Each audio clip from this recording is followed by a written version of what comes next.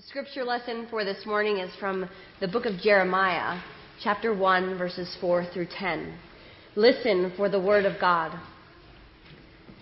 Now the word of the Lord came to me, saying, Before I formed you in the womb, I knew you. And before you were born, I consecrated you. I appointed you a prophet to the nations. Then I said, Lord God, truly, I do not know how to speak, for I am only a boy. But the Lord said to me, Do not say, I am only a boy, for you shall go to all to whom I send you, and you shall speak whatever I command you. Do not be afraid of them, for I am with you to deliver you, says the Lord. Then the Lord put out his hand and touched my mouth. And the Lord said to me, Now I have put my words in your mouth. See, today I appoint you over nations and over kingdoms, to pluck up and to pull down, to destroy and to overthrow, to build and to plant. This is the word of the Lord. Thanks be to God. Let us pray. It is the office of a true teacher to show us that God is, not was, and that God speaks, not spoke. May this sermon, through God's grace, be such. In the name of Jesus Christ, amen. As I've reflected over the years as to what it was that made the Presbyterian Church such a positive aspect of my life growing up, I realized that I was inspired by ministers that I knew as a teenager, which is to be expected. But the more I've reflected, the more I have come to realize that it has been the lay leaders of the congregation, elders and deacons in the Presbyterian Church, whose stories are more numerous and perhaps are more powerful in my own formation.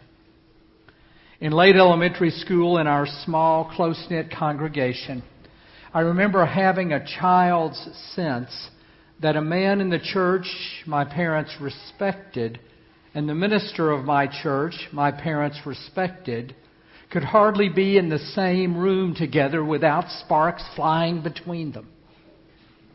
Now, in that church, we also had an elder who stood at the door following each worship service and placed in the palm of the hand of every child who left, including me, every child who made it through the service,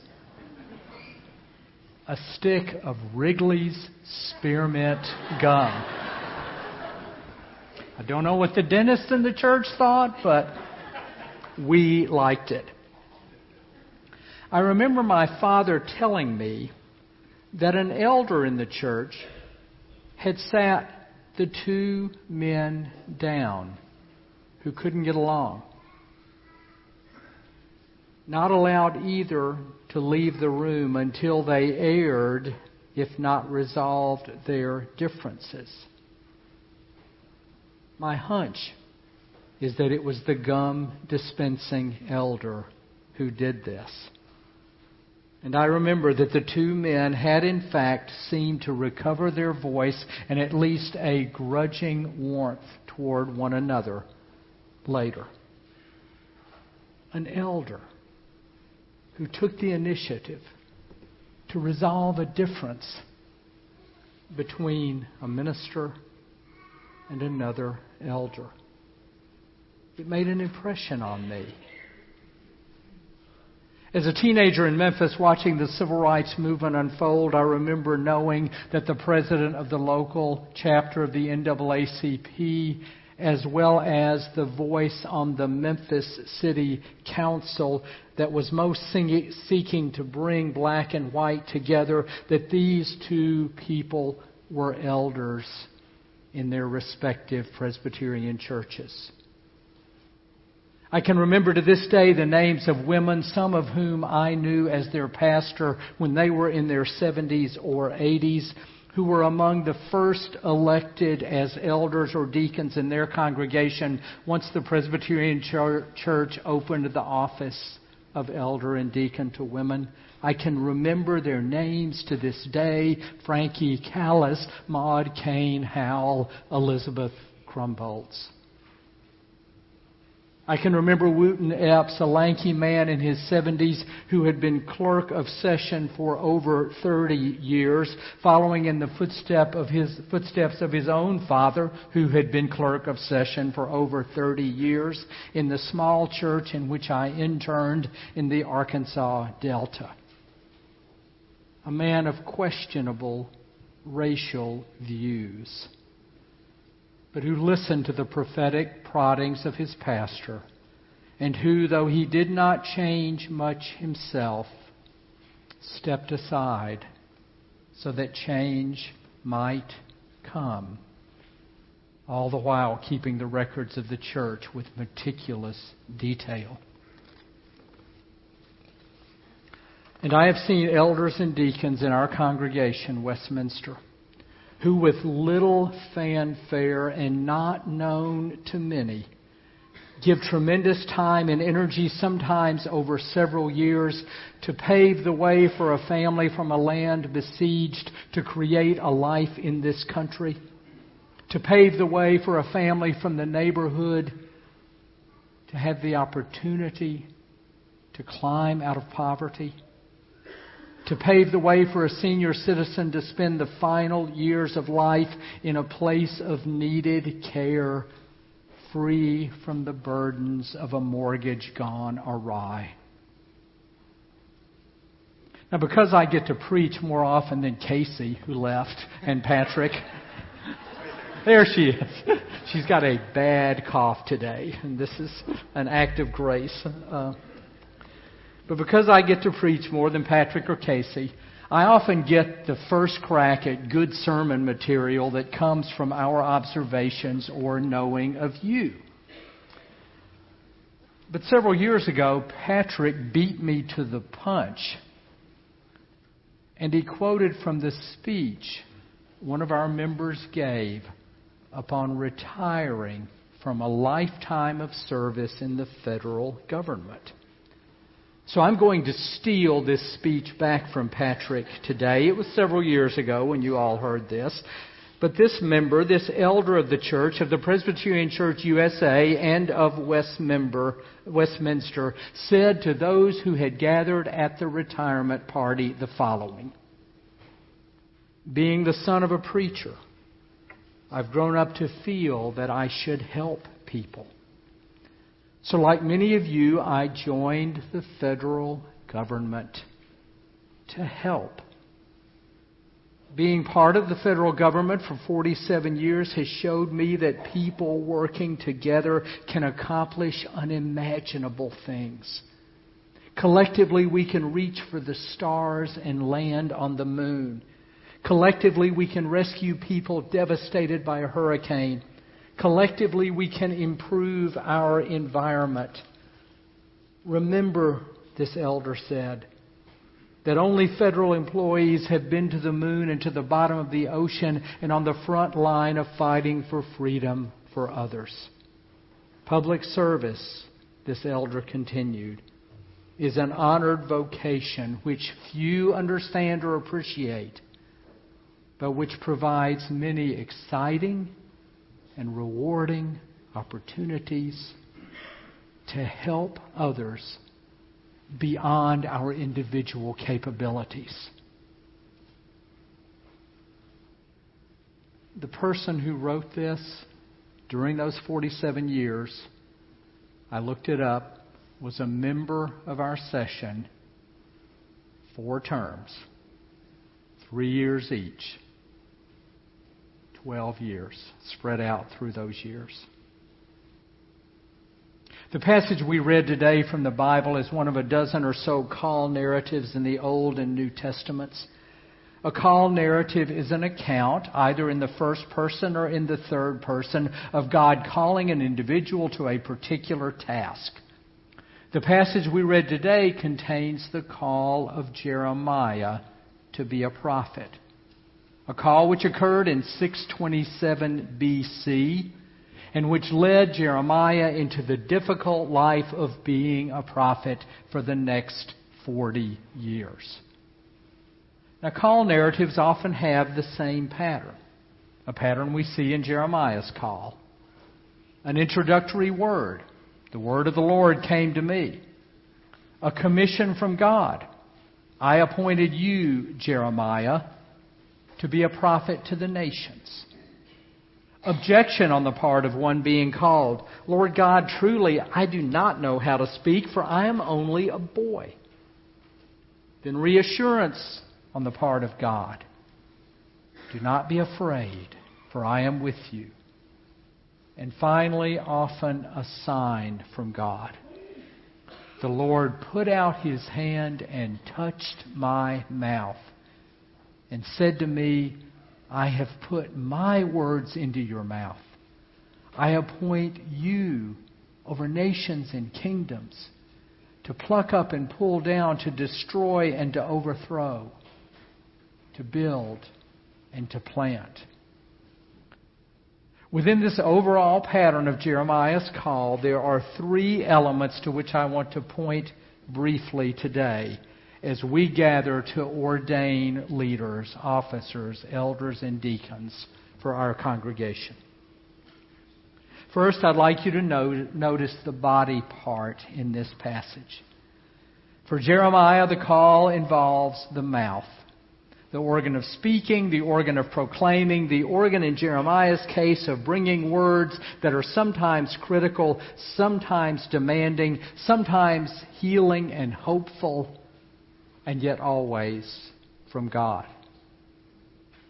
Everyone being ordained or installed today as an elder or deacon at Westminster, as well as everyone who is currently serving on the session or board of deacons, as well as the many of you all who at some time in your life have served as an elder or deacon in the Presbyterian Church, everyone who's an officer has a particular part of who we are that God uses. For some, it is speaking. For some, it is working with the hands. For some, it is cooking meals or transporting people to worship or to medical appointments. For some, it is nurturing the church's finances or nurturing the church's children. For some, it is joining others in making decisions, sometimes hard, sometimes path-breaking, oftentimes routine. To the church at Corinth, the Apostle Paul wrote, "You are the body of Christ and individually members of it. And God has appointed in the church first apostles, second prophets, third teachers, then deeds of power, then gifts of healing, forms of assistance, forms of leadership, various kinds of tongues." Then Paul asks, are all prophets? Are all teachers? Do all work miracles? Do all possess gifts of healing? Do all speak in tongues? Do all interpret? The answer to these rapid-fire rhetorical questions is obviously no. Not all are teachers, not all are prophets, not all work miracles, but some do. And then Paul says, strive for the greater gifts. Strive, and I will show you a more excellent way. For Jeremiah, the organ of service was the mouth. He spoke words God gave him to speak wherever they led. Think and pray whether you are an elder or a deacon or a member of Westminster. What is it within you that God has given you to use? Maybe it is the heart. Maybe it is the hands. Maybe it is the mind. But whatever it is, give it back to God. Let God use it. God will. Second, I ask you to notice Jeremiah's task. to pluck up and pull down, to destroy and overthrow, to build and to plant. To pluck up, to pull down, to overthrow. Jeremiah had an enormously difficult task. He spent most of his life critiquing his own people, the people of Judah, for their abandonment of their trust in God in favor of their trust in their own piety, their own temple worship, even the power of their own rulers. And then when they were carried off into exile as a result of their false trust, Jeremiah was carried off with them.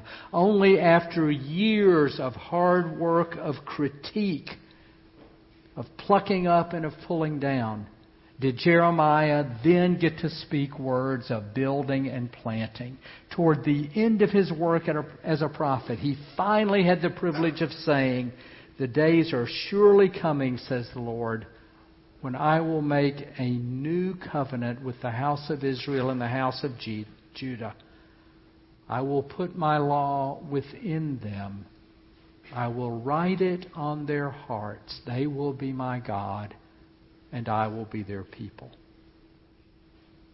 I sincerely hope that the work of the elders and deacons that we ordain today doesn't involve a whole lot of plucking up or pulling down, and I certainly hope it doesn't involve much destroying or overthrowing.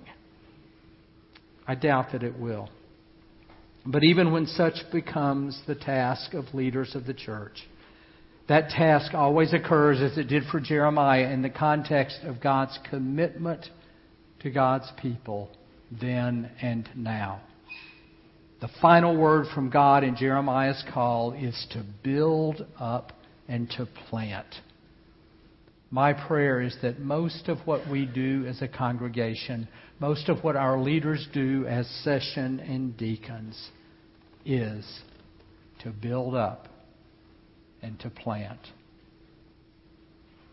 And finally, notice the scope of Jeremiah's call. Today I appoint you, Jeremiah, over nations and kingdoms. As officers, as elders and deacons, we are not just responsible for this little corner of the kingdom of God known as Westminster Presbyterian Church, as temptingly easy as that might seem. We have a role to all that which is around us and all that of which we are a part. The neighborhood, the city of Alexandria, and Arlington and McLean, the other cities from which we come, the city across the river in which many of us work, and from which a few of us are able eloquently to retire, the presbytery of which we are a part, the denomination which is in our name, the Reformed tradition which shapes our theology and our worship, the mainline expression of Christianity about which so much is being written today, almost all of it obituarial in nature with very little resolution. And even Christianity itself, which has begun to struggle for life in our culture. One of the joys and privileges of this congregation is living beyond our four walls, thinking about politics and economics and social issues and race and class and diplomacy and defense. Thinking about life on a reservation in North Dakota and life in an orphanage in Kenya. Thinking about people in our own community who need housing and food and medical care. Thinking, and doing as well. Today I appoint you over nations and kingdoms. Nations and kingdoms.